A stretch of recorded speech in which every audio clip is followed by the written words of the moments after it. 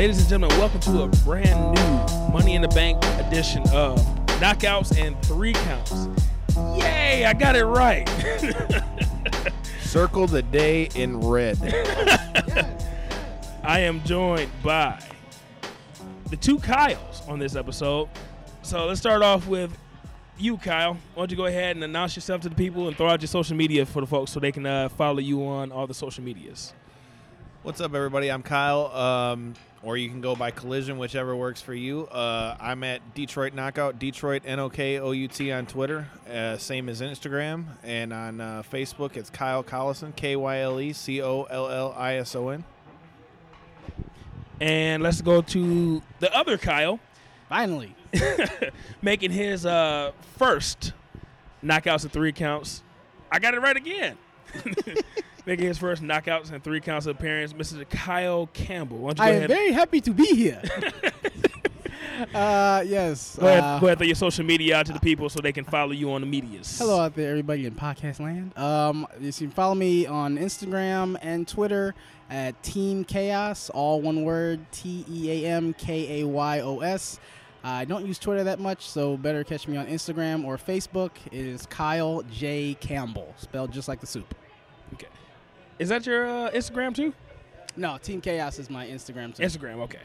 And go ahead for your YouTube channel out there too, man. Yes. My YouTube channel is Team Chaos. I upload reviews of trailers and movie reviews. I just uploaded one today of All Eyes on Me. Not going to even give my opinion. Go watch it, my review on YouTube to find out what I thought. For sure. And we're here at Bailey's right now. They're showing the replay of Money in the Bank, but we just watched the first showing of it. We're going to talk about Money in the Bank in a second. But before we get to Money in the Bank, let's talk a little bit of MMA. Kyle, I definitely want to get your opinion on this from a person that doesn't necessarily follow MMA as close as me. Well, okay, this is facts I'm talking to, a.k.a. Yes. Chaos. I want to get your opinion on this because you don't follow MMA as closely as me and Kyle Collision. I'm more of a novice at MMA. I mean, I do know a few of the top tier fighters. I don't follow it like I used to. About 9 years ago, I followed it heavily, like during the Chuck Liddell and Rampage Jackson days. Right. I followed it a little heavier. I did get into the Rousey stuff. She actually got me a little bit back into it a few years ago, but then I just got back out of it. But I think I could hold a conversation with you two on this one, so I think I'll be okay. Okay. So, as I kind of previewed on the last episode, the big news in the world of MMA and boxing and just combat sports in general is that August 26th, Conor McGregor, Floyd Mayweather is official. It will be going down at the T-Mobile Arena in Las Vegas. We're all going to talk about this, but I want to first get your thoughts on this fight. First, initial thoughts on this fight being booked in the first place. I did not think this was going to happen. I thought this was going to draw out like the Mayweather-Pacquiao fight. Right. I really thought that this was going to be something that was just going to be talked about on ESPN and all the Sports Center shows for the next couple years. Right. I give Dana White credit. The guy is probably the best promoter in sports right now, other than probably Vince McMahon. The guy knows how to put his ego aside, and he knows how to give people the fights they want to see now.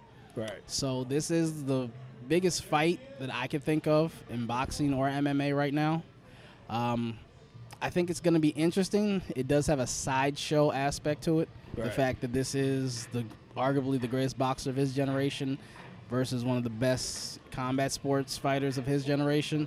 So to have them both go against each other in one aspect, which is just boxing, I think it's going to be interesting. I mean, Conor McGregor isn't known to be a boxer. He's known to be a combat fighter. Right. So he does have to switch his style up. Floyd is known as a defensive fighter, a magician. So to see him, he's going to have to actually put a lot of offense into this because McGregor is not going to stop. Right. But me personally, I honestly, are we giving our reviews yet? Or We're gonna go through the whole thing, man. I honestly can't see Conor McGregor being a better boxer than Canelo Alvarez, than Manny Pacquiao, than Oscar De La Hoya. I can't see this being the guy that gives Floyd his first loss. Okay. So, basically, you're picking Floyd to win this fight. Begrudgingly, I'm picking Floyd because Floyd, in the realm of boxing, is perfect. He's done every single thing you've ever needed to do to win a fight, and he's done that 49 times. I can't go against that. Okay. And, like, this is a sanctioned boxing match, so this counts towards his record. And Kyle Collision, we'll get your opinion in a second, but Kyle Chaos, a.k.a. Facts, are you going to watch this fight? I am going to watch this fight. Okay. I watched the Pacquiao-Mayweather fight. I was looking forward to that since 2009. So when I finally got to see it, no, it didn't live up to my expectations because Floyd did run around the ring a little too much, for my opinion. I mean, I know he's a defensive fighter, but you got to put in some offense. I don't like the excuse Pacquiao gave that his shoulder wasn't 100%. I think that they really just came together and just conned us all and just got a giant payday out of it. Right. But I think this is going to be an actually good fight because Floyd has said that he wanted to go 50-0 and then retire. Right. So Floyd, after this, has nothing left to prove. Conor has more riding on it to me than Floyd, even though Floyd's record is on the line. I mean, I would have more to say a guy that has 49 wins and 1 loss than a guy that is 21-3 and then went into another realm and then got his butt whooped. Okay.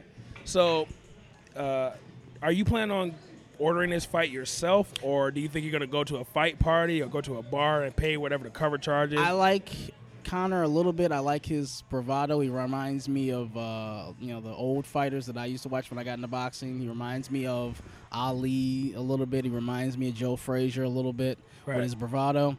I am a fan of Floyd, but there's no way in the hell I'm giving them $100 of my money. I'm good on that. I'm good on that. So you're going to go to a fight party or go to a bar? Or here at the lovely Bailey's in Dearborn. Yeah, we're here right now at Bailey's in Dearborn. They should give us a plug for that. Free plug. Hey, it'd be nice if Bailey's gave us a sponsorship. Free wings or something, you know. Free beer.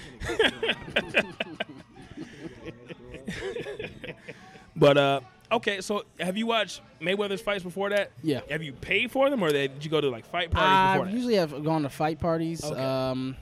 I think the first one I went to was the first one with him and De La Hoya. Okay. I think that was like 02, 03. But yeah, I remember that because I was always a big Oscar De La Hoya fan. My father, he was big in the boxing, and he always gravitated to the biggest names, the Tysons, the Lennox Lewises, Sugar Rays. So I watched all those fights. I mean, first time I ever heard my father cuss was at a Tyson fight in 1988. My father invited all my family over, paid about what would now be about the equivalent of almost $200. Went to go get some wings. Tyson knocked the guy out in about 80 seconds. He came back and started cussing. So that was my first time hearing my father cuss. My father is very mild-mannered and doesn't cuss. Right. So that was entertaining. So, yeah, I've always been a fan of boxing.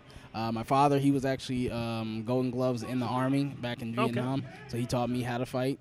I actually got into Taekwondo when I was a kid because my father wanted me to actually learn how to protect myself. So I do have an affinity for combat sports and boxing. I do realize that it does take a lot of fortitude mentally and physically to do both, but as close as they are still separate, which gets me about Conor going into a whole new realm with being just a boxer. Exactly. I mean, being an MMA fighter, you are versed in multiple takedowns, submissions, and different styles, but you're still able to use everything you have. Right. With boxing, you only have your hands and your mental toughness. So I think this is going to be more, like I said, more of a test on him than it is Floyd, because Conor's coming out of his element.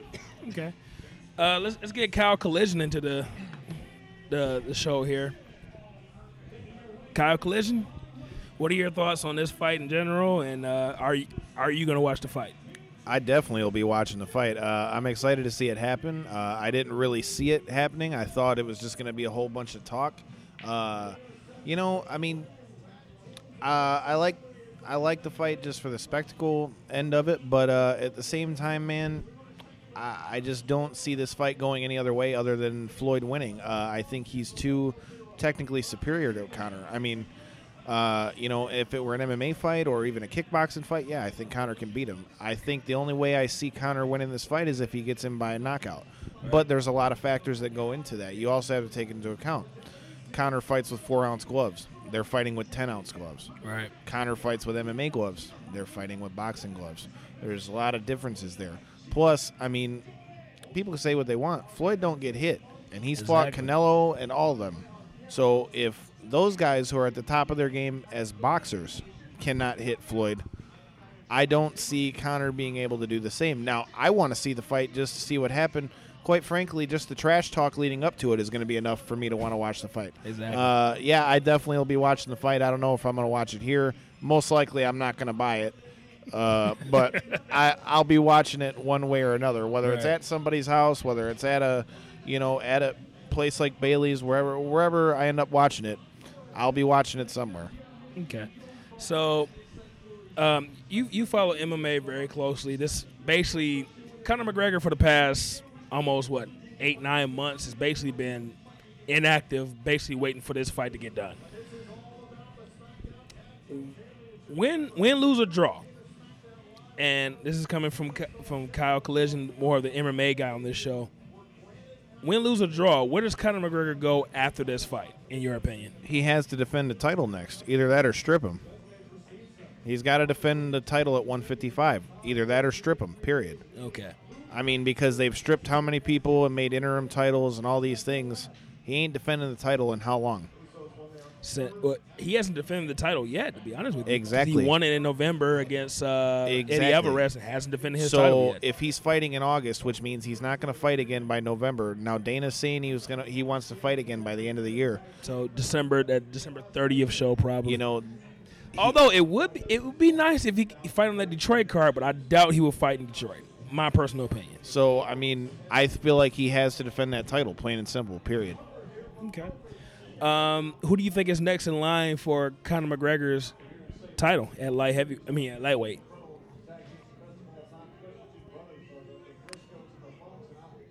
Miles Jury. Even though I would love to see that. Just throwing it out there. Tony Ferguson. You think Ferguson? Ferguson was in line for it. That fight between him and Khabib was supposed to be the number one contender fight, and it didn't happen. So I would like to see El Kakui versus Notorious. That would be a nice it's not fight. his fault why the Khabib fight didn't happen. So unless you've got somebody else that they're going to have by then that's in line or ready for that, I think Tony Ferguson's the next guy in line. I mean, he was already in line for a number one contender spot. Khabib had problems again to why he couldn't fight. Now, whether it's injury or whatever, that's not, that's neither here nor there. We all know, anybody that follows MMA, Khabib's had a lot of problems with, his fights not happening. That's not Tony Ferguson's fault. So at this point, Ferguson's the only one that really makes sense to me. Okay.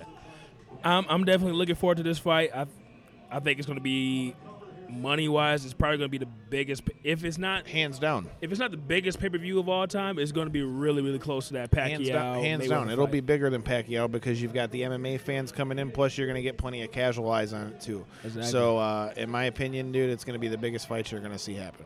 So let me bring up this point that was brought up before, once this fight was announced. At the end of the year, before this fight was announced, there was one boxing match that I was definitely looking forward to, and that was Canelo Alvarez versus Triple G. Triple G's fight is now happening 3 weeks after the Conor McGregor Mayweather fight. And let's start with you, Kyle Collision. In your opinion, do you still want to see Triple G versus Canelo? Absolutely. Absolutely, I want to see that fight. That's the best fight boxing's got to put on. As far as top boxers, that's the best fight that I can see that they've got to put on. Now, De La Hoya getting pissed because it got booked right around his fight. Right. I feel it's a little bit childish on his part because before they announced that it was in August, he was all gung-ho about the fight happening. Now you're saying it's killing the sport. Dude, you're just being salty, and if anything, them doing this in the boxing arena is going to bring more eyes to boxing than's been on boxing for a long time. True. Which, if anything, I think would help his fight with Triple G and Canelo. Of course, I want to see the fight. Okay. We're gonna find out if Triple G is legit because Canelo is a monster, plain and simple. We're gonna see if the hype on Triple G is for real, because if the hype is for real, he'll be able to do that to somebody like Canelo, and if it's not, Canelo's gonna stuff him. All right, I'm gonna ask you, facts, same question, man. Are you looking forward to Triple G versus Canelo? I am. That's one of the few real boxing things I've been following the last few months. Right. One thing that gets me is that there may be some fatigue over big fights because you have Floyd and Conor, right? Then you have Triple G's fight, but and then after that, and then not to interrupt you, but in between those two big boxing matches, there's an MMA. I want to say it's UFC 217 in right between there. Mm-hmm. So definitely with the Conor McGregor Mayweather fight, they're going to promote the hell out of that UFC fight too. So you're going to have 3 big pay-per-views basically coming up in a row. So yeah, and that's the thing. Even for your casual fan, there's only so many fights that they can afford. Right. Like you said, the UFC fight is going to be probably $80, $90. The Floyd fight is going to be well over $100. And you're probably looking for about $80, $90 for the Triple G Canelo Alvarez fight. Right. So that's almost $300 on 3 fights in addition to anything else. Like, say you're a wrestling fan like us. Right. There's a pay-per-view coming up in August that a lot of us wrestling fans, if we don't already have our subscription to the WWE network, we're going to get. Yeah, I think the week before the Conor McGregor fight is SummerSlam, isn't it? Yeah. So you there's only so much you can watch. I mean, we were talking about it once before. I'm a wrestling fan, but there's only so much wrestling I can watch in a week. Exactly. I have 3 hours of Raw. I got 2 hours of SmackDown. You got, if I'm hardcore, I'm watching an hour of NXT. Right. Then I'm watching Ring of Honor. That's an hour. 205 Live. Yeah, 205 Live. And then you Underground. got Lucha Underground. Then you got New Japan. And then you also have Total TNA Impact Wrestling. Right. That's over 12 hours a week of wrestling content, not to mention watching and listening to podcasts to keep up to date on everything that's going backstage. Right. This is a full-time job, and that's just me as a casual fan, not even being heavily into boxing or MMA. Right. So they have to worry that there is going to be some fatigue going from this, because even if the fights are all amazing, there's only so much that they're going to be able to milk out of each fight. And coming from the Conor-Floyd fight, you're going to see a trickle-down effect. I don't think UFC is going to get the buy rates that they're thinking about from this, because you just saw one of the biggest guys in MMA already go against boxing. Right. So I'm going to ask the two of you this question, and I'm going to start with you, Mr. Chaos, a.k.a. Facts. If you have to choose between Conor versus Floyd, whatever that UFC pay-per-view is going to be in between, or Triple G versus Canelo, you only got money for one of those pay-per-views. I'm going to go with Floyd. And there's no bar. I'm going to go with Floyd. You going to go with Floyd? I'm going to go with Floyd because, like I said, it has that sideshow mentality to it, because it's a car wreck. It's going to be a train wreck, but I want to see it. Okay. Like, I know something's going to happen in that fight. Either Conor is going to get knocked on his ass and humbled, or Floyd is going to have his first ever loss, whether it be by knockout or decision. Okay, so follow-up question. So you would spend your money on the Floyd and Conor fight. Mm-hmm. What do you think is going to be the better fight? The better fight? That's going to be the Canelo Alvarez Triple G fight. Okay. These guys are getting overshadowed in their sport by an MMA fighter. It's one thing to get overshadowed by one of the greatest that's ever laced up a pair of gloves in Floyd Mayweather and Manny Pacquiao, for instance. Okay, that's a fight even people in boxing have wanted to see. But getting upstaged by Conor McGregor, a guy that is a combat sport fighter that hasn't had a legit boxing fight in possibly ever. Right. This is his first boxing match. They have something to prove. They have something to show that, no, it's not about MMA, it's about boxing, and they're gonna slug it out. Well, see, like you said, Triple G, he has something on him to prove. Right. Because there's been a lot of talk about him being a little overhyped and his opponents not really being up to his par, and them just basically being, for wrestling fans, squash matches. So he has something to prove, and Canelo, he has a little something to prove too, because the guy's good, but is he really that good? Right. So if I had to play my money, if I had to spend my money, which I hopefully don't have to, hopefully somebody will be nice enough to let me come to their home and eat free food and watch a $100 fight. If I'm ranking them, I'm gonna do Floyd and Conor, then I do the Triple G Alvarez, and then I do UFC. Okay. Mr. Collision. At least SummerSlam, I get that for free, basically, for $10. Mr. Kyle Collision, same question for you, man. If you had to pick one of these, if you only had the money for one of these fights, man, which one are you spending your money on? Is it going to be the UFC? Is it going to be Floyd versus Conor, or is it going to be Triple G versus Canelo? Although I really want to see Triple G and Canelo, I want to see Floyd and Conor more just to see what happens. Man. Okay, so the follow-up question, once again, which of those three is going to be the better fight? Better fight? Yeah. Who's on that UFC card? They haven't announced it yet. It's going to be in Canada, so let's just speculate and say GSP's on that card. GSP's return to the MMA is on that card. Let's just throw that in there. All right, if I'm gonna go best card, I'm gonna go GSP, or not GSP, Triple G and Canelo. Okay. Because the talent of the two of them, I just feel like the Floyd fight, even though I want to see that more, is a mismatch as far as boxing goes. Right. So, and since we don't know who's going to be on the UFC card, it's kind of hard to speculate on that one. So exactly. If I got to pick one, I'm going to pick, as far as talent-wise, too, I'm going to go Triple G and Canelo. Okay.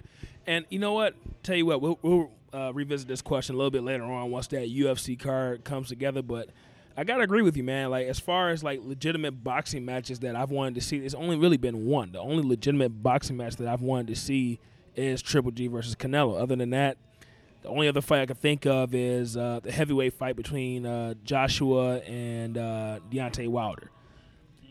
It hasn't been announced yet, but we got the Triple G versus Canelo fight. So, but if I had to spend my money on it, I'm going to watch the circus, man. I'm going to watch the circus with Floyd Mayweather and the trash and talk Conor will McGregor. definitely make it more entertaining. Exactly.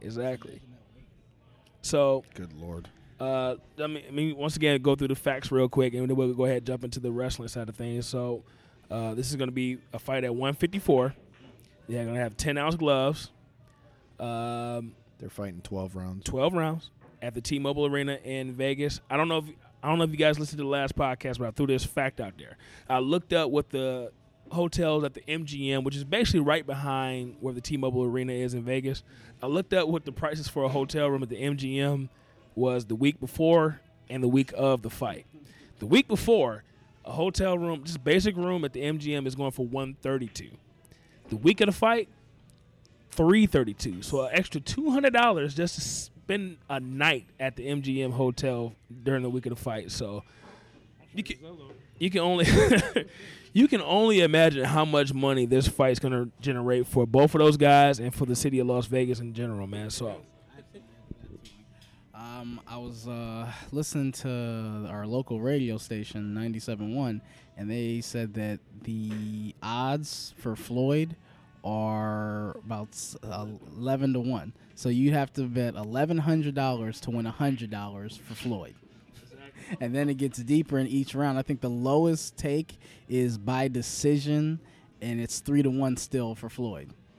So the fact is, this fight is going to make a lot of money, but I can't see, if I'm not a betting man because I usually lose, but I couldn't even see putting money down on this fight. So the fact that both of these guys are going to make well over $100 million each, that's not even counting what they're going to bet on themselves, because you heard Floyd made probably an extra $70 million for the Pacquiao fight, because there was one saying that it goes all 12 rounds and decision, and I think they said the odds of that were like 4-1, and he still there's a rumor that he sent one of his guys to one of the bookies, and he was rumored to be coming out about 2 hours after the fight with a duffel bag full of money.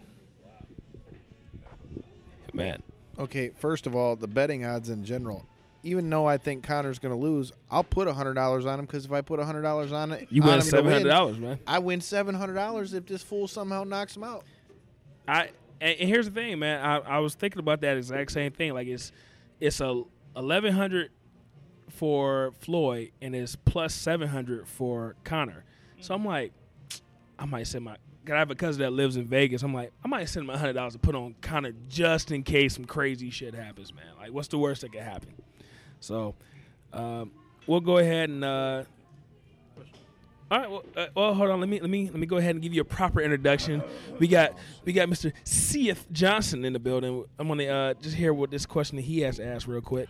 Oh yes. The question would be, what does Conor have to do to win this fight? Because if it goes to decision, because it's a boxing match, they're not gonna give it to Conor. He has to knock him out to win it. He has to knock Floyd out. Because even if it goes to the decision, Floyd has the edge as, for one, a multi-time champion. Two, he's perfect in his career. He has more to lose. So, therefore, unless Floyd gets knocked down, without even the exception of getting knocked out, if he gets knocked down 3 or 4 times in one round, then I could see it coming to Conor. But other than that, other than getting knocked out cleanly, Floyd wins this fight. And the way Floyd fights, he plays safe. I mean, granted, the goal of boxing is not to get knocked out. So the guy hasn't been knocked out in his career, so the guy actually plays the sport like it's supposed to. But with the exception of getting knocked out, I don't see Conor winning this fight. If Conor doesn't knock him out, I don't see it. And one more question. With Floyd risk being, what is he, 49-0 right now, right? 49-0. Will he risk being 49-1 just to set up the biggest rematch of all times? Ooh, that's a good question. You know, my boxing trainer talked about this too, that Floyd's smart and you could see him putting money against himself. But, dude, at 49-0, I'm not tarnishing that for nothing or nobody. So you're that close to Rocky Marciano's record, dude. I don't give a damn who it is. I'm going to beat you whether I got to win decision, whether I got to win by knockout. Plain and simple, I ain't screwing up 49-0 for nothing or nobody. Because think about that, man. Because like, think about it. People have already talked about Floyd being the greatest of all time, but people say, well, no, he's not better than Muhammad Ali. He's not better than this guy. If you can go out there and tout a 50-0 record, why would you risk that to set up a rematch? Who's on your top 5 of boxing? Because I heard 2 people made their list, and they both said Floyd was number 5. And they put Muhammad Ali at number 1. Who would you put in your top 5 boxers of all time? Now, I'll be the first to admit I'm not the biggest boxing guy, so to rank a top 5 would be kind of hard for me. I'll take care of this. I'll take. Let's go with Kyle Collision. He's the. I'm not going to put them guy. in any order from 1 to 5, but if I had to put 5 of them, I'm going to say obviously Muhammad Ali's in there, Floyd is in there, Sugar Ray Robinson's in there. I would say, let's see. Would you put Marciano in there? Marciano's got to be 1. See, but you only got 5 though, and I've already got 4. It's getting mighty short. This is getting mighty small. And I got to come up with 1 more. But in your case, Floyd would definitely be in the top 5. Oh, I don't really see how you can't have him though, because I mean, to tout a record like 49-0, I mean, granted that I always like how he won some of his fights. Not really. But I mean, you also have to take into account a body of work though, because when Floyd first came out, he was knocking people out, cleaning them out. Like, it wasn't like he's always fought this way and he never knocked people out. Right. I mean, Floyd was a bad dude, still is a bad dude, and quite frankly, as somebody who's trained and things like that, dude, I mean, to see a guy go in there and not get hit like that, I mean, you'd say what you want, bro, but to go in there against the caliber of guys that he has and to not get hit. So you don't see him risking 50-0 to solidify his legacy? No, I don't. I think he's got, well, I mean, risk it as in how? Like going for broke Yeah, during going balls the fight? out, like Oh, fighting. dude, out. you always do that in a fight. I mean, if you, fighting outside of his style, actually going for the knockout. I don't see him going out and brawling because that's not Floyd's style. Period anymore. There's no reason for him to do that. Period. I mean, I don't care whether he's fighting Conor or he's fighting Triple G. It doesn't matter. Like, that's not out of his style. That's not in his style, unless he absolutely had to. I don't see Floyd doing that, period, because there's not been one person that's really been able to crack that defense like that in a way that he would really have to do that in the first place. So I don't see that even being a scenario as to why he would even do that. And, of course, against someone like Conor, I don't. And you got to realize, too, let's think about, was it James Lights Out Tony versus, was it Randy Couture in MMA? And whenever you get somebody that's not used to MMA, one of the first things they do is they take that guy down to the ground. Which is smart. Why would you not do that? Right. So the smart thing is don't fight with the guy. Just take him to the ground and where he's not used to being. And the same thing with a Conor McGregor. Conor McGregor ain't really used to. Conor McGregor, he's used to setting up his moves with different MMA techniques. But when you're not used to being in a boxing match, when you're not used to the footwork, Floyd Mayweather is not going to risk this guy throwing a haymaker and knocking him out. He's going to play his defense game. He's going to counter. He'd be a damn fool if he did. Exactly. To play in Conor McGregor's hands would make no sense whatsoever. So he's going to play smart, and he's going to go ahead and do what it takes to get that guy out of there real quick. So let's go ahead and let's wrap the MMA side of things up. We're going to go ahead and jump into the pay-per-view that we were here watching, Money in the Bank. So let's start with you, Mr. Chaos, a.k.a. Facts. Thank you. Overall, give me your thoughts on this pay-per-view. We're going to go down through the card real quick, but just overall, what are your thoughts on this card from to me, top to bottom? This continues the streak SmackDown has had of putting on pretty good pay-per-views. I mean, SmackDown pay-per-views are starting to be a real representation of the show in which you get good wrestling and then storytelling second.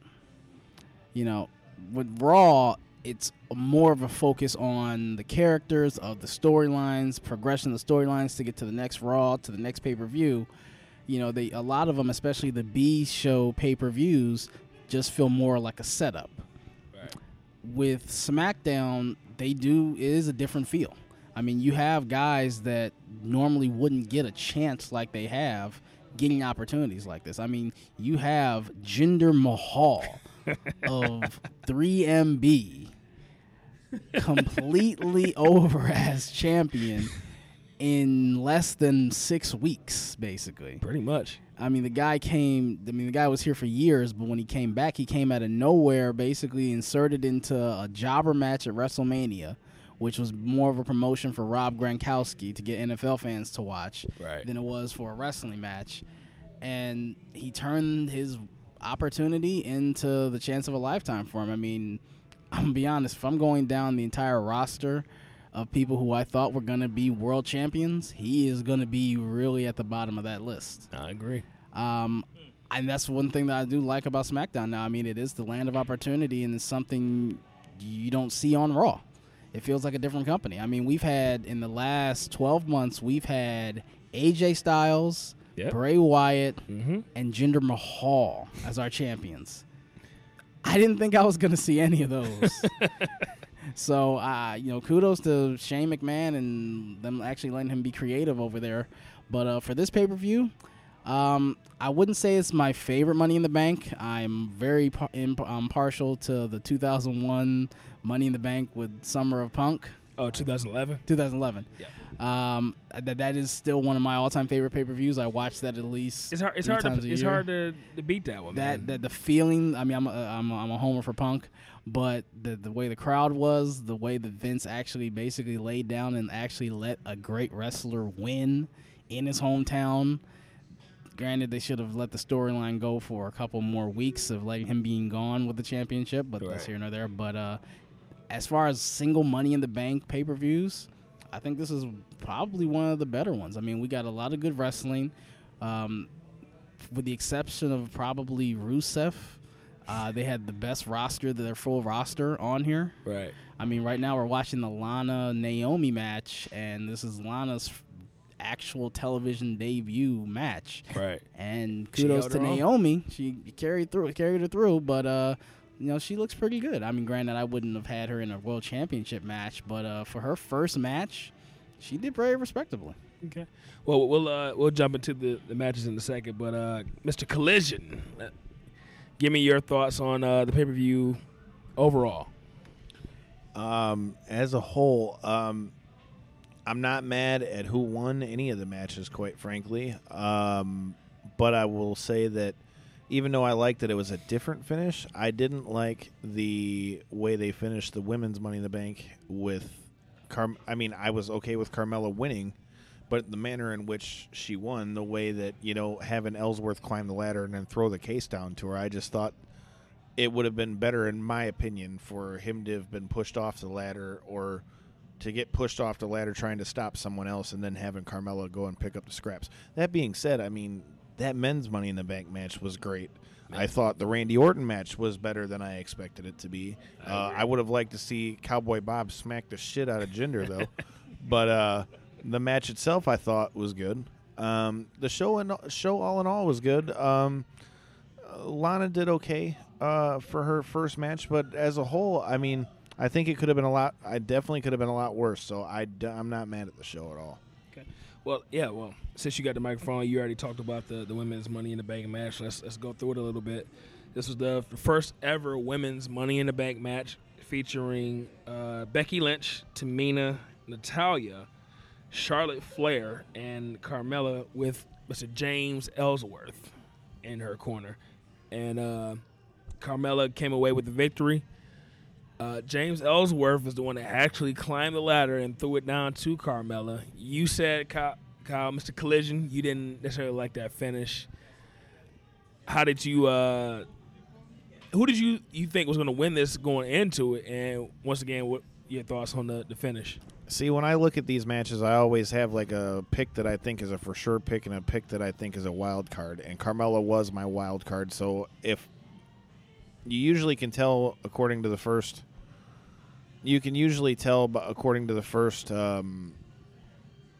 Money in the Bank match whether or not it's going to be an up-and-comer who's going to win, or are they going to go with the sure pick. And clearly they went with the up-and-comer, so I thought it was going to be Carmella from that standpoint. If it wasn't her, I figured just with the role they have Charlotte on, I figured it may be Charlotte.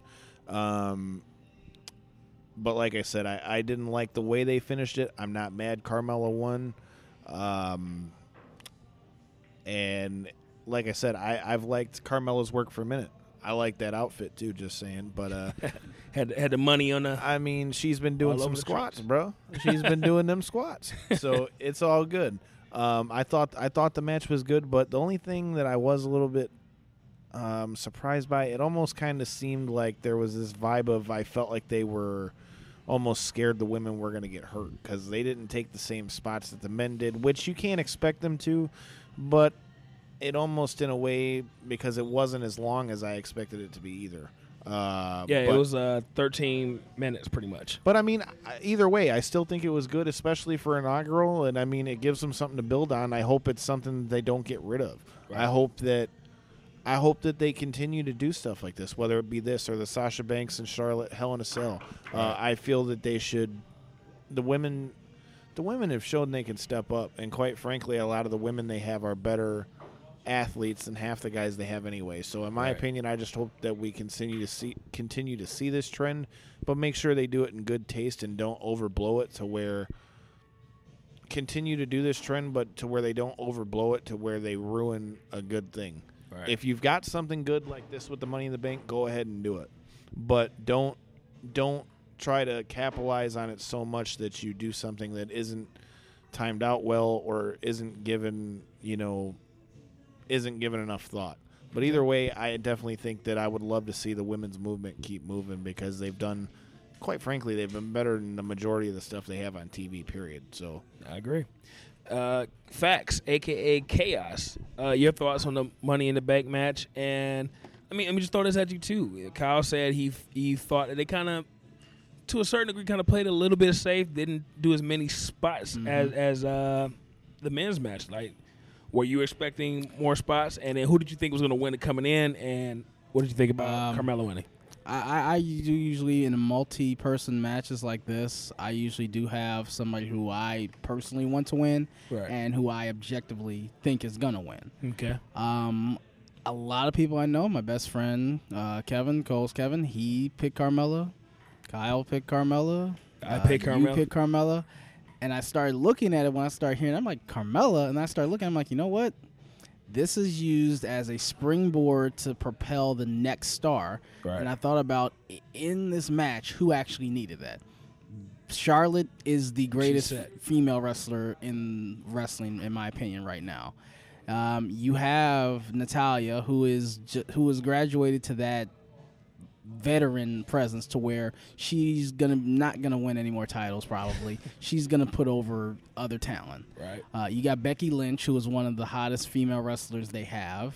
I mean, she's a great wrestler. She's a former. She's the first ever SmackDown Women's Champion, so she didn't need this. They're not gonna push Tamina because she's still new. Pretty much. I mean, she was in Team Bad, but then she's been gone more than she's been here. She's been around forever, but she's still new at the same time. Yeah.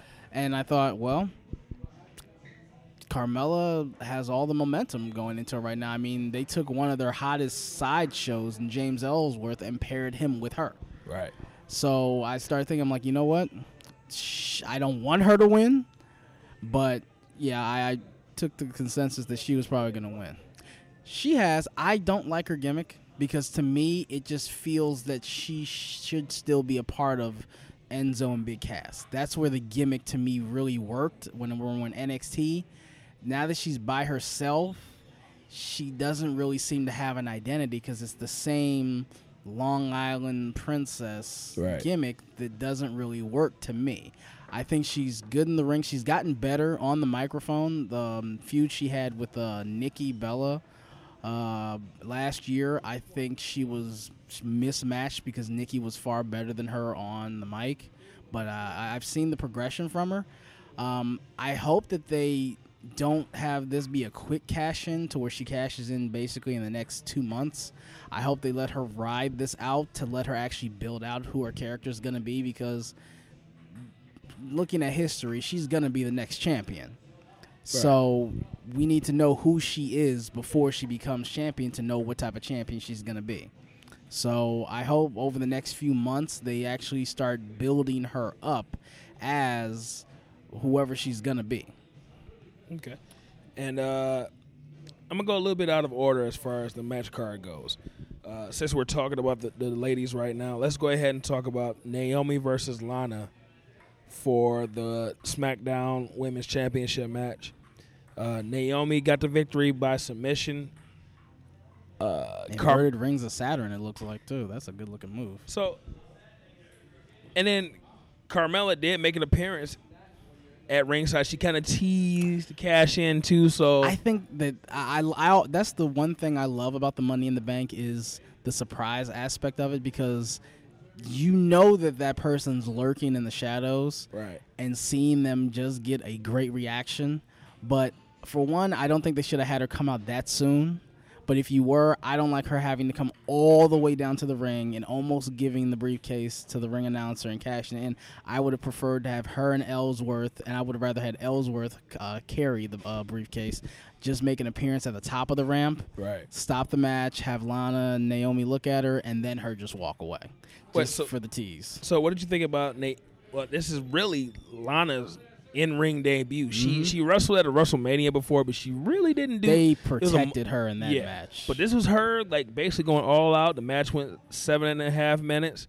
What did you think about Lana in the ring versus Naomi? Even though she lost, but what did you think about that match? I was a little impressed because I knew she was going to be a little green. I mean, this is her first match. It's a pretty big stage. It was a good crowd in St. Louis for the most part. And then she's going against the champion. I actually think I saw a couple of botches on her part. I think they need to work her out where she's not screaming every time she doesn't get a move in. That got a little annoying to me. That doesn't need to be her gimmick thing. That reminds me of the Ruthless Aggression era divas that screamed every time they hit the mat.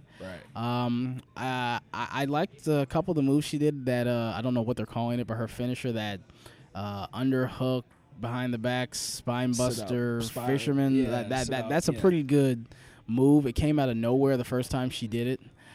She's a great athlete. I mean, she's got a gymnast background, I believe. Yep. So she is agile. I actually think they could have done a little more spots with her and Naomi because they are actually very gifted athletes. They actually had very similar styles using their legs in the match, which I thought was really interesting because normally you see Naomi being the more athletic person in her matches. But I actually thought it was a really good match. Kudos to Naomi. She helped Lana through some of those spots.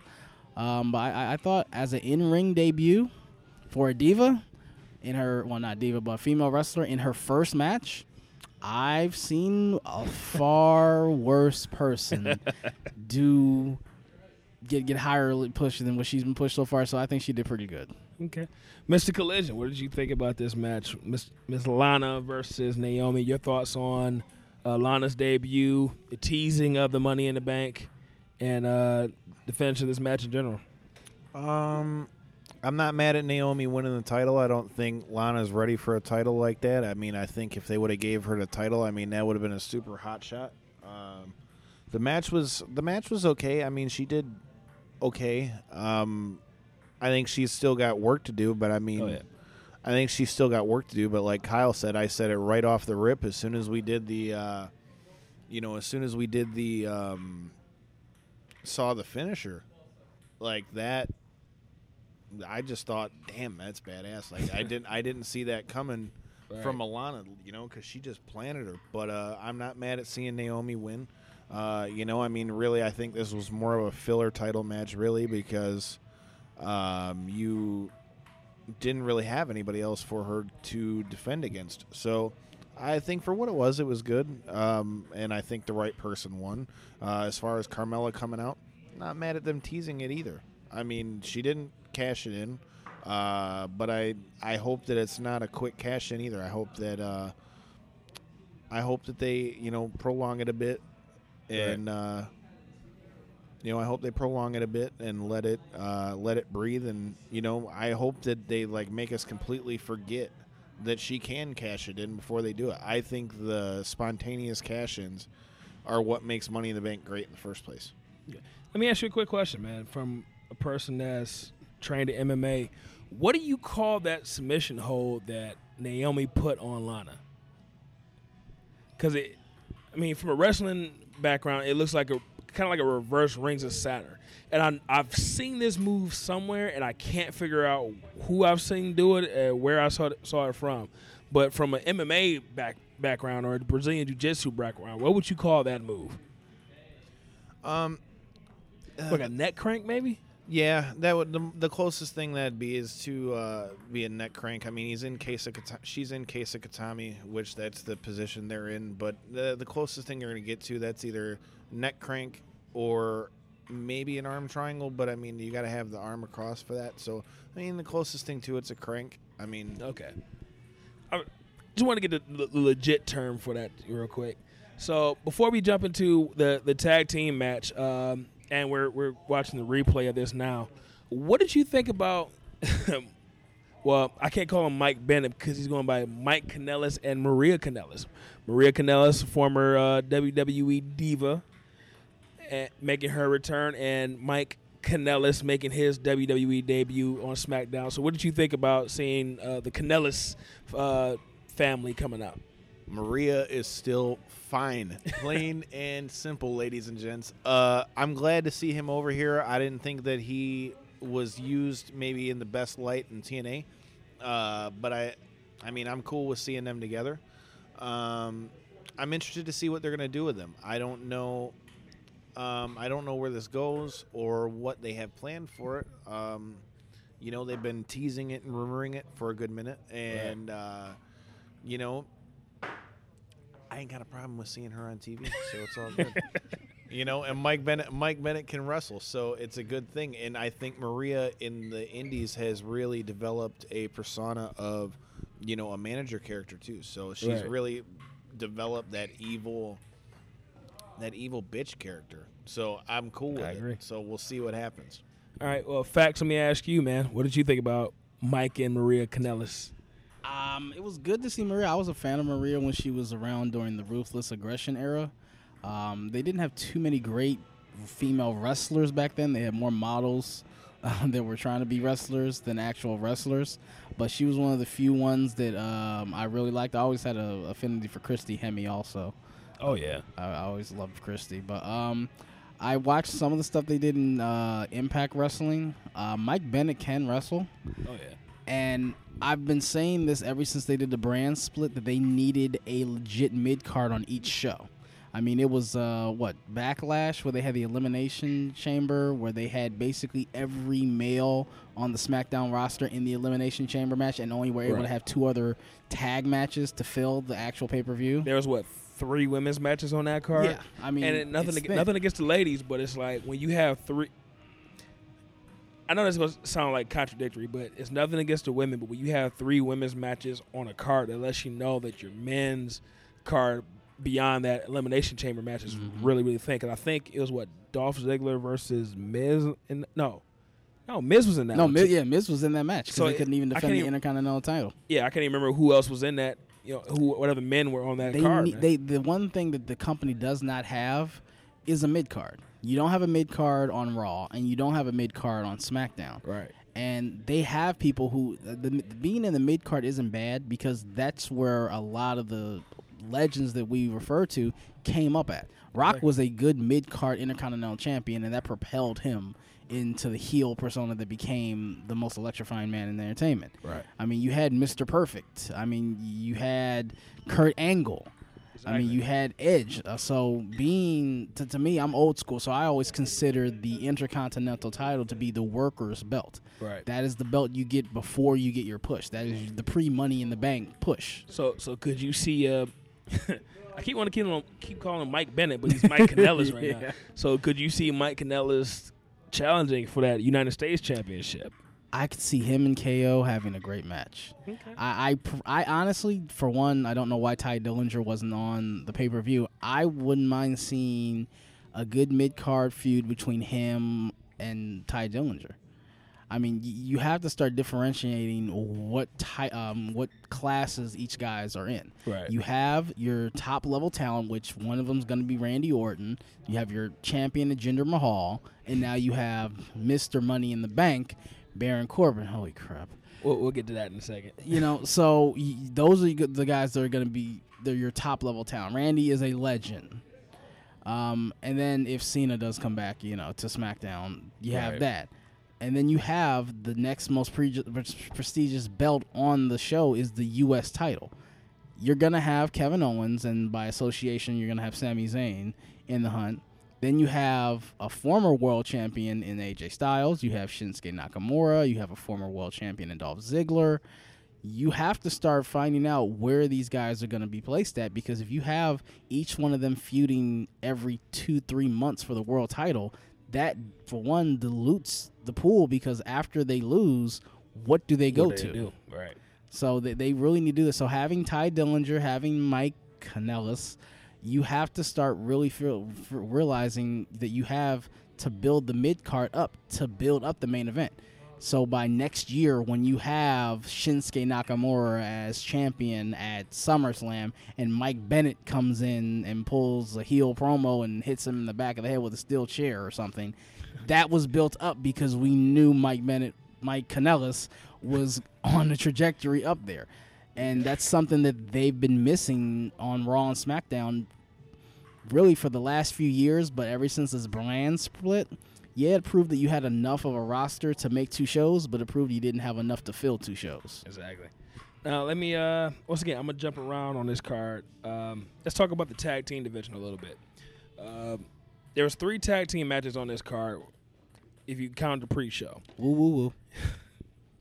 The pre-show, you had the Colognes versus the Hype Bros, and Also, you had Tyler Breeze and Breezango, the Fashion Police, versus the Ascension.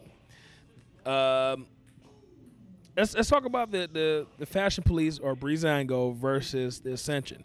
This was an impromptu match. It was a Fashion Files segment on the show that turned into a match. It turns out that the Ascension were the ones that trashed their police station. Swerve. The match only lasted basically 4 minutes. So, what did you think about this match? And what did you think about the match in the pre-show with the Colognes and the Hype Bros?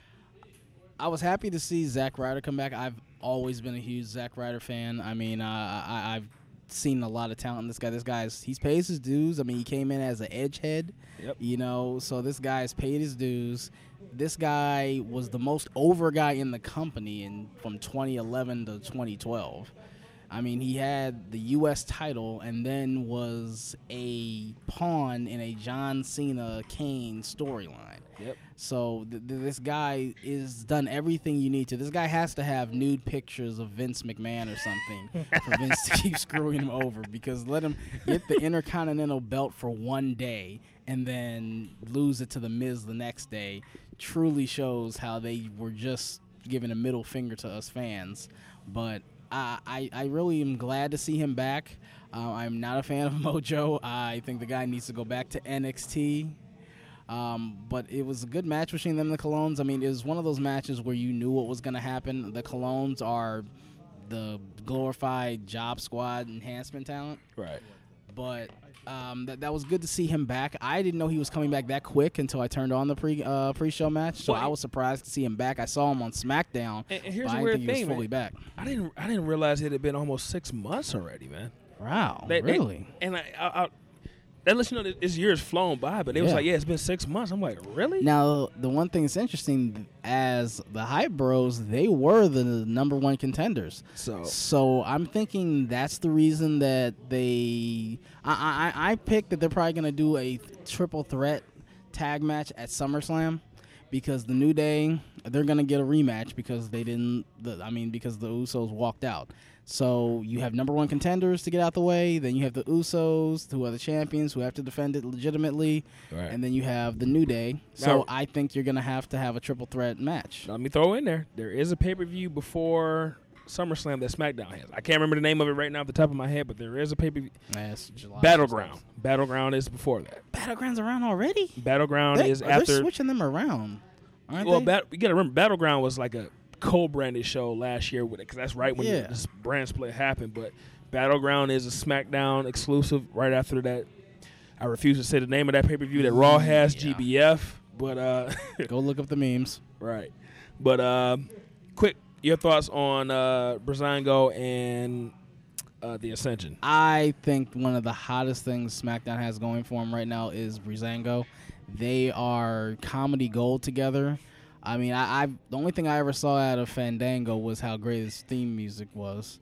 And Tyler Breeze was amazing in NXT and then became the epitome of a jobber on the main roster. I mean, I think he went, over a year without having a actual televised win? Pretty much, yeah. I mean, and the guy has talent. I mean, I don't know if this is something you were going to touch on, but this just proves how Vince does NXT talent once they come up to the main roster. But I'm glad they won. I'm glad that they see the momentum they have and they keep feeding it to them, because these guys are one of the most entertaining things about SmackDown. Now you've taken the Miz off, for me, this is one of the most entertaining things about SmackDown. So I was glad to see that.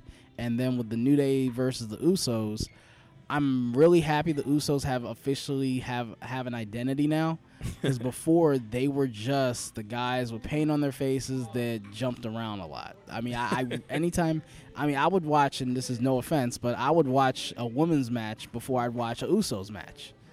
I mean, women's matches back in the day used to be known as the bathroom break matches. If I saw, ooh, I'm like, let me go get something to eat. Let me go check on my laundry. But I love the dichotomy between them and the New Day. I mean, you have great heels in the Usos and probably the most over baby faces in the company in the New Day. So you have the black day one-ish shirt versus the Booty-O's brightly colored shirt. I mean, it's a great dichotomy. You have the New Day and all their catchphrases, and then you have the Uso Penitentiary. And I think I was actually surprised at how good the match was because I didn't think about how their styles are. The Usos are very athletic. Right. You have Kofi, who's extremely athletic, and then you have Big E, who's very much a powerhouse. Yeah. So having those three different styles in the match actually made it turn into one of probably my second favorite match of the night. Okay. Mr. Collision, what did you think about the tag team matches on this one, man? Go ahead and run through them. The Colognes versus the Hype Bros. You had the Ascension versus the Fashion Police or Brazango. And you have the New Day versus the Usos, or the Usos as I like to call them.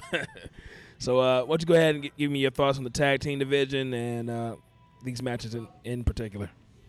My thoughts on the tag team matches were as follows. I liked that they put the Hype Bros back together. I liked that tag team when they were building them up as tag team, a contender for the tag team champions.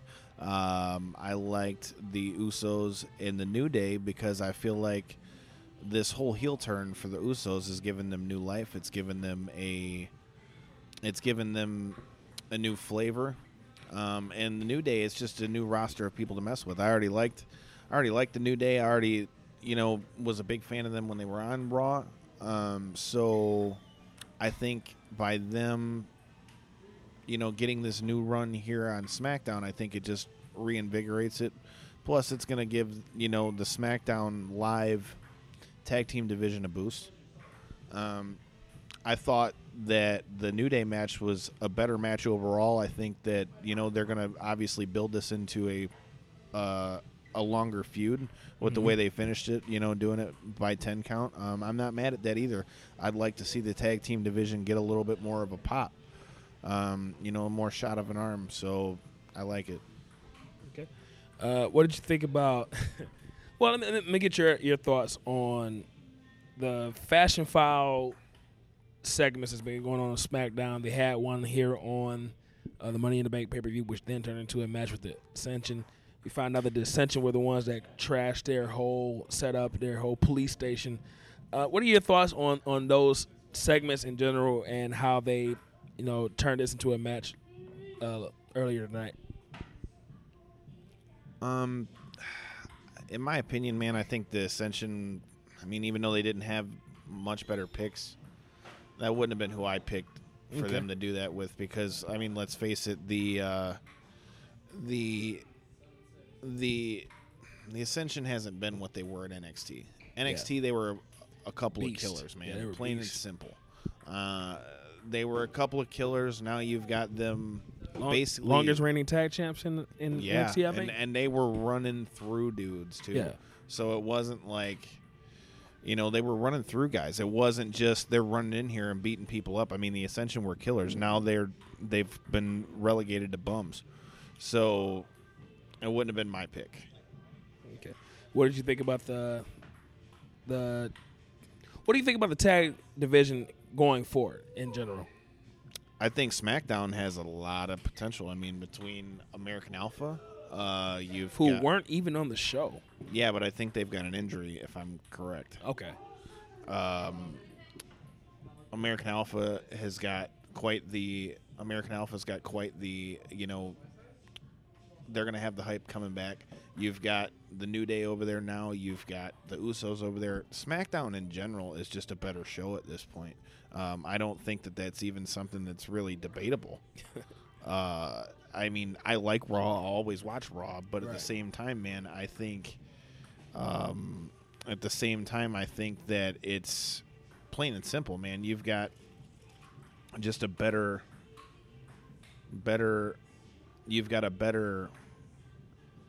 talent roster on SmackDown and better creative. So I'm going to bring up this next match, and some people will say that this match itself kind of goes against what you just said with SmackDown having the better show and the better talent roster. The WWE Championship match. Randy Orton challenging Jinder Mahal for the WWE Championship. This match went 21 minutes, basically. I'm gonna let you take it, man. I'm gonna let you. I think it did a lot better than I expected it to. Quite frankly, I thought it was just going to be a filler, considering it's a WWE title match. In my opinion, man, I thought it did well. The only thing I would have liked to seen different is, like I said in the open, man, I would have loved to have seen Cowboy Bob Orton smack the shit out of Jinder. That's what I would have done different when he ran up on Flair like that. Have him smack the shit out of him and have Flair chop him. That would have been what I'd have done. As far as the match goes, man, I think it's great that they, are building somebody different. Everybody wants to hate on Jinder, man. I think having the Bollywood boys with him, man, that's just a heater. Yep. It's a heater. You have them get the shit beat out of him, and it's a cheap way for him to win. As far as the match, I think it went a lot better than I thought it would, because I thought it was just going to be a blow-off, considering I thought that it was going to just be, we're going to hurry up and shut this down so that we can close this feud out. I thought the match was a lot better than I expected it to be. And I think it was a good filler in between the next Money in the Bank match. Mr. Chaos, a.k.a. Fax, what did you think about...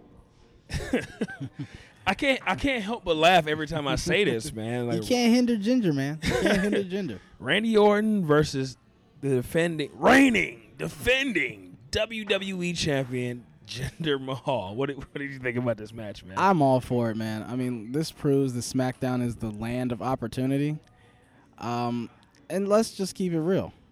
We haven't had too many brown main champions on WWE for a long time. So for me, hey, I like seeing it. The guy paid his dues. I mean, the guy was the definition of a jobber. Right. He looks completely different. I won't get into any speculation, but he's done a true transformation to his body, which is rumored to be the only reason he got his push from Vince McMahon loving the big, vascularly, muscle-bound guy. And that, plus they want to get into India, too. So. Yeah, that, and they want to get into the Indian market. But the thing, I've heard a lot of criticism of that. But to me, the only time the WWE is really good is when you have diversity. And one thing about the WWE lately, it's been pretty much the same old, same old. Right. In the last probably year and a half to 2 years, you've seen, something different that you didn't expect. I think kind of started with Seth Rollins cashing in his Money in the Bank, because you didn't think you were going to see it that fast. Right. But I'm all here for I'm here for Jinder. I mean, WWE wants to gloat to the fact that they are a global brand. Well, you have to represent the globe. You have to represent the world. I mean, you have an African American female in Naomi as your champion. Right. That does represent a big part of your market. I mean, there are a lot of African American fans and a lot of African American girls that watch this. They deserve to see some representation. Exactly. And you need to have a Indian champion. I mean, granted, he is originally from Canada, but his ethnicity does, and nationality does go to the Indian culture. You need to have an Indian champion. It was time for that. I mean, it's 2017, and we still have never had a black WWE champion. Okay, I'm glad you brought that up, because he doesn't claim that. He claims his Samoan heritage, so I consider him more Samoan. Okay, so all right, I know Mr. Collision is not going to want to get involved in this part of the conversation, but I'm going to go ahead and say it. That's what we do here. Jinder Mahal, 2 months ago, we would have never thought of this happening, right? I wouldn't have put money on it. Okay. And now he's the WWE champion. So now the doors have been opened. Mm-hmm. The opportunity is there for everybody. Mm-hmm. And we're talking about the WWE champion. So we're talking about the SmackDown side of things. Mm-hmm. Is there an African-American male on the SmackDown roster that you think could and should be the WWE champion? I think it's been far time for Kofi Kingston to have the world title on his waist. You're gonna say Kofi? I know you're gonna say Big E, and I like Big E, but Kofi has been one of the best wrestlers in that company since he stepped in. I've been a Kofi fan since the first time I heard his theme music, saw the Sideshow Bob looking SOS. trunks. I hear them coming. I had that as a ringtone, man. I mean, I've always been a big Kofi fan. The guy is almost a Black Hardy boy. I mean, he can get around high flying like Jeff. He's technical like Matt. The guy has actually held every championship pretty much except the World Championships. I mean, he's a multi-time U.S. champion. He's an Intercontinental champion, a multi-time with different partners tag team champion. Yep. So they see something in Kofi. So he's who I want. If I see the belt on Big E, I'm gonna be just as happy because Big E has the charisma. He has the power to put on good matches. I mean, the guy is a powerhouse, like Braun Strowman or Roman Reigns. Insert laugh track. But the guy is he in my opinion, he does have the most charisma of the three of them in the New Day. And I think if they were to do it, I would say Big E simply because. And, like, mind you, we were saying that this is the land of opportunity, so maybe Kofi might be the guy. But at the end of the day, Vince McMahon is still running the show. Mm-hmm. Big E's a big son of a bitch. So I can see Vince just saying, hey, put it on the big guy. Mm-hmm. You know what I mean? Now, see, you seem like you want to jump in on this conversation real quick, man. Let me hear what you got to say real quick, man. I would say the only way I could see Kofi Kingston really being the champion, he would have to pull a Seth Rollins. He would have to, I mean, at the peak of New Day? New Day, they were great. But if they tried to come back, try to be that peak in SmackDown, just when you think everything's going great, Kofi Kingston comes with a chair, knocks out Big E or knocks out somebody, and then he gets the push and becomes the champion. Okay, so that brings up another question, man. And once again, Kyle Collision, you don't have to jump in this one if you don't want to, man. Can there be a babyface African-American champion? I think we've already pretty much established that Big E can play the role of the babyface champion. My problem as far as Kofi being champion, I think it would have been a great time to do it when they did the feud with him and Randy Orton. Yeah. But now I think that time is kind of coming past. I think he's kind of been put into that tag team role. Big E is still really young, and he's a big son bitch. So, I mean, and he's got the charisma. So, I mean, I could see him doing it. I think that Jinder being champ opens the door for a lot more of that. I mean, if you think about it, I mean, they haven't had a lot of ethnicity, period. Like, you haven't had a lot of Mexican champions. I mean, the last one I remember there being Del Rio, and before him was Mysterio. So, I mean, in general, I just think it opens the door for more of that. But I guess from the black side of things, the only person I could really – Big E would be the perfect candidate for that. I don't really see anybody else that I can think of that really could go there. Yeah. Exactly. So I don't – and none of them are big enough. Right. So, I mean, I think Big E is your only viable option, and I think that, you know, he's proving more and more each week with New Day that he would be able to do so. Okay. Well, all right, let's go ahead and get into our last match of the night, the Money in the Bank ladder match featuring Kevin Owens, the United States champion, Sami Zayn, Dolph Ziggler, Shinsuke Nakamura, AJ Styles, and Baron Corbin. So, quick recap. Everybody made their entrances. Shinsuke, everybody was looking forward to the Shinsuke entrance. I was asking questions like, do we get like somebody on the piano or do we get the violins or something like that? We didn't even get that. Baron Corbin attacked him, and he ended up going to the back. The match continued, and I'll let you guys go from there. So, Mr. Collision, what did you think about the Money in the Bank ladder match as far as the men go? Thought it was a great match. I liked it a lot better than the women's match, but again, the women's match, I think they were a little more scared of them getting hurt. I liked a lot of the spots that were in it. Even with the way they took out Shinsuke on the entrance. I mean, it added suspense once everybody thought Baron was going to win, just walk up and take it, and then here comes Shinsuke. I thought the match in general was great.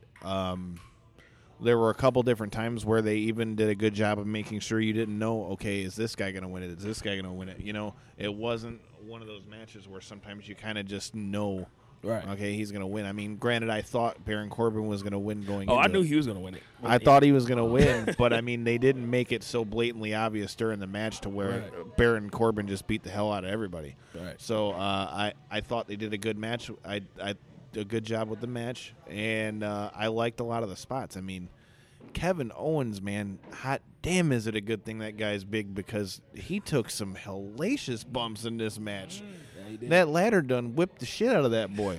Like, I'm just saying. So, yeah, I thought overall, I thought the match was great. I'm not mad with Baron Corbin winning it. Again, I hope that it's not a quick cash-in. I want to see – I like the suspenseful – like, I think Dolph Ziggler had the best cash-in, period. Because It's hard to argue against that one, man. I mean, they went fucking nuts when he finally did it, and he had it for a while before he did it. It's kind of hard to say. Well, all right. Let me get chaos facts. Let me get your opinion first, and then we'll jump into that. Afterwards. Yeah, piggyback over that. It was the best match of the night. I'll say this: since WrestleMania, that might be the best pay-per-view match they've had. Wow. That might be the best match since WrestleMania. Yeah, I'm going into it. Like I said, in multi-person matches, I have somebody who I hope to win and somebody who I objectively think is going to win. Okay.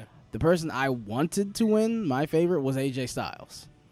The person the consensus was on Baron Corbin, I didn't think they were going to go that way. I thought they may give it to Sami Zayn. Okay. Because, I mean, he's just been relegated into basically mid-card hell. I mean, his only identity is being either Kevin Plucky, looking like Seth Rogen, being Kevin Owens' frenemy, or getting his ass kicked by Braun Strowman. Giving those weird speeches like, hey, come on, put your hands up. Let's go ahead and get this win. That was a good Woody Allen impression he did. I love the beginning of it. Another friend of ours, Will, has pointed out something which I thought would have been a great way to have the match is when you have Baron come out and beat up Shinsuke during his entrance and having him basically helped off by the referees. I thought that was going to be a great way to introduce Rusev into the match. I was going to ask you about that. Because that was I'm a huge Rusev fan. I mean, the guy...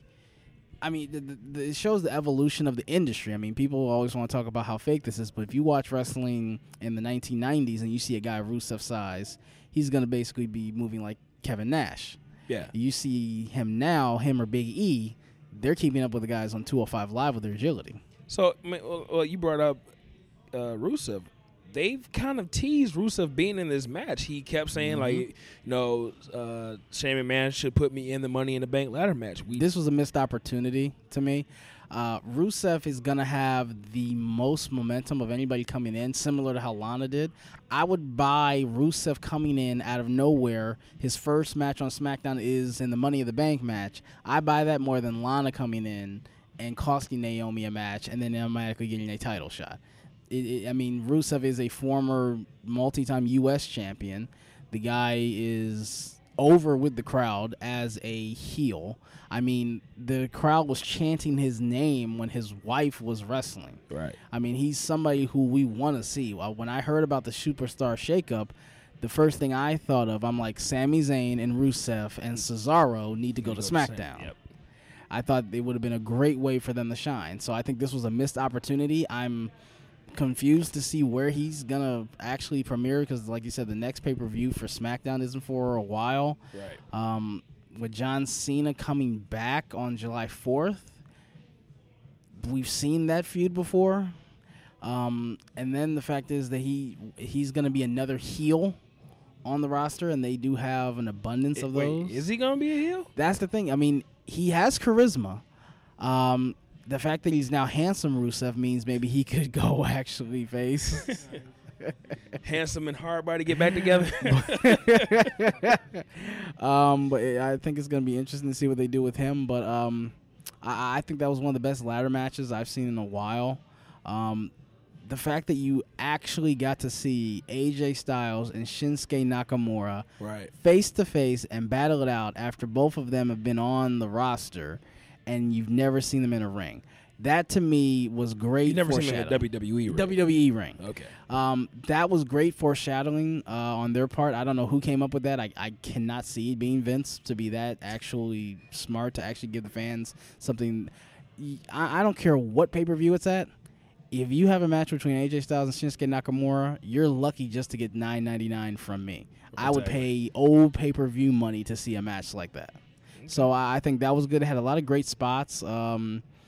Like Kyle said, I didn't know who was going to win at any point. I mean, they did a great job at having different people at different points look like they were going to win the match. You guys all called Baron Corbin. I had to eat crow on that one, so I said I'm not a betting man anymore. But it's interesting. It is to me, the Money in the Bank is always better with a heel. Because whoever they're going to beat for that title, there's going to be a lot of people who are upset when they cash it in. So it always does go better to have a heel do that because they'll automatically have heat. But that was a great match. Kevin Owens took some great bumps, but, man, AJ Styles, that guy can get hit. I think AJ Styles, hands down, is the best person in the business right now. I'm not going to argue with that. Despite the company, I think he's the best. I'm not going to argue with that. Yeah. But, yeah, that was a great match. I mean, this was a good pay-per-view. I mean, I was optimistic coming in because it's another SmackDown pay-per-view. And like I said, I haven't really been let down with the SmackDown pay-per-view. But right. This one, this puts a lot of onus on the next WWE pay-per-view, which is a Raw exclusive that GBF, I refuse to call it what say it the is. name of, because now SmackDown has another pay-per-view over you guys. So, okay, let me ask you two guys here, and we'll go ahead and wrap up in a minute. Baron Corbin, Carmella, they walk away with the briefcases, no titles changed hands here. Carmella, Baron Corbin. Are you looking at the two of them being your next champions as far as the women and the men's go? Or could one of them be the third person to cash in and not walk away with the belt? I can see Carmella having a failed cash in. I could see them putting an angle to where she tries to cash it in, Ellsworth messes it up for her, and then that leads on to another feud. Baron Corbin has been on a trajectory ever since he cut that promo on Talking Smack last year, right after, not too long after The Miz cut his brilliant pipe bomb promo. Right. And he has been on a trajectory up in the company. I did not like him when I first saw him. For one, I just didn't like his look to me. His gimmick, the lone wolf, to me seemed like something out of a Hangover movie. I mean, it was just it just screamed of not being original. The last probably 8 months, he has impressed me. He's put on some really good matches. I actually really enjoyed the feud with him and Dolph Ziggler. When I first saw the feud, I just assumed there was going to be another boring feud because Ziggler is going to take a lot of big bumps, oversell, sell good, right, and make him look strong. The feud between him and Dean Ambrose completely bored me. Because Dean didn't get any of the momentum in that. Baron Corbin did all the lunatic stuff in there. I mean, if you have a guy whose nickname's the Lunatic Fringe, shouldn't he be the one to pin somebody under a forklift? But well, makes sense, yeah. I think that they're gonna keep this briefcase with him for a while. I don't see him cashing this in until later this year.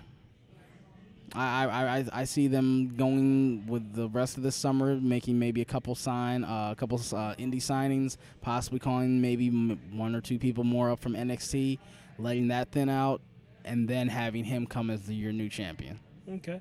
Mr. Collision, do you see Carmella and or Baron Corbin failing at cashing in that Money in the Bank, man?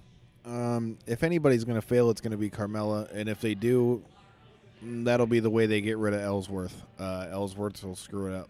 Okay. Corbin's going to be champion. They've been grouping him to be champion for a while. He's a big son bitch. That he is, and he's a big sumbitch that can fight. I mean, the guy's won NAGA. He's won Golden Gloves. He's played pro football. I think he's going to win the title, and when he does, he's going to come out, and he's going to come out at an opportune time. And he's going to kick the shit out of somebody. That's what's going to happen. Plain and simple. As far as Carmella goes, I'd like to see her win the title. I mean, it's another fresh face with the belt. But if I had to pick one that's going to maybe fail, it could be her. But I wouldn't be shocked if they both win the title, too. I mean, Right. you know, I mean, they really seem like on SmackDown, as we've already stated, that they're going to, you know, try to push some new stars and, you know, let it really be the land of opportunity. So if that's what you're going to do, here you go. Here's a chance to give two new people a title push and give them that proverbial rocket. Just depends on where they take it. I could see, as far as a long-term champion, though, I see Baron Corbin being a long-term champ before I see Carmella, though. Okay. So, I mean, I think we pretty much said it all, man. So let's go ahead and close this out. Mr. Collision, why don't you go ahead and throw your social medias out there and let the people know where they can find you, man. Thank you, everybody, for listening to another episode. Like, share. Send this to your people, man. Help us out. You can find me on Twitter and Instagram at Detroit NOKOUT, Detroit Knockout, and on Facebook, Kyle Collison. You know, send us any feedback you got, anything we're doing right, anything we're doing wrong. I'm all ears. We're still rookies at this game, man, so, you know, Devin's been doing it a minute. I've done some interview stuff, you know, but I want to see this go as far as it can. So any critiques you guys got, send them my way. And I just hope you guys enjoyed the show. All right. Mr. Kyle Chaos, a.k.a. Facts. This is your first time on the podcast, man. Yes. Welcome to the show, sir. Finally was able to link up with everybody. One of these days, we got to get all four of us together, man. Yes, But, when everybody can get their schedules. I'm always free on the weekends, so if we keep tell me about it. If we can do this on Saturdays and Sundays, I know I'm always free. But yeah, go ahead, throw your social medias out there for the people, your YouTube channel, your Twitter, everything, all that good stuff. YouTube, Instagram, and Twitter, TEAMKAYOS, all one word. Facebook, Kyle J. Campbell. And like the other Kyle said, send us any feedback, anything you guys want to hear us talk about. I mean, this is a movement. I mean, with the wrestling community, we're all big fans of this. Most of us have been into this ever since we were children. And this is something that doesn't leave us, because this is something you can have the same fun with as a kid that you can as a 30-some-year-old man. So, you know, share, like, subscribe, you know, tell other people to listen to it. I mean, this is something that we all are doing just out of the love for it, which is what a lot of anything, you know, wrestling community from fans comes from. So we just appreciate the movement and, you know, help getting us out there. All right. And you can follow me personally on Twitter at Devin63. That's DEVINTHE63. You can hit me up on Instagram at All Steak No Sizzle. That's All Steak No Sizzle, one word on Instagram.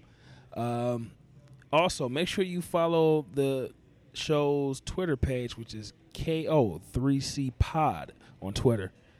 Instagram page is coming soon. Make sure you follow the show on Facebook. And I think that's about it. Anything else? Good? That's good. And I got the name of the show right. Yes. I'm so proud of myself. Knockouts and 3 counts. Only took 3 episodes. At 3 episodes, I finally got it right. So, shout out to Kev. Kev, we'll get you on the show next time, everything. Trippy Red. And with all that being said, we'll go ahead and call it wraps, fellas. We good? Good. All minds clear. Let's take it back to church. All minds clear. We shall dismiss. Follow the buzzer. Peace.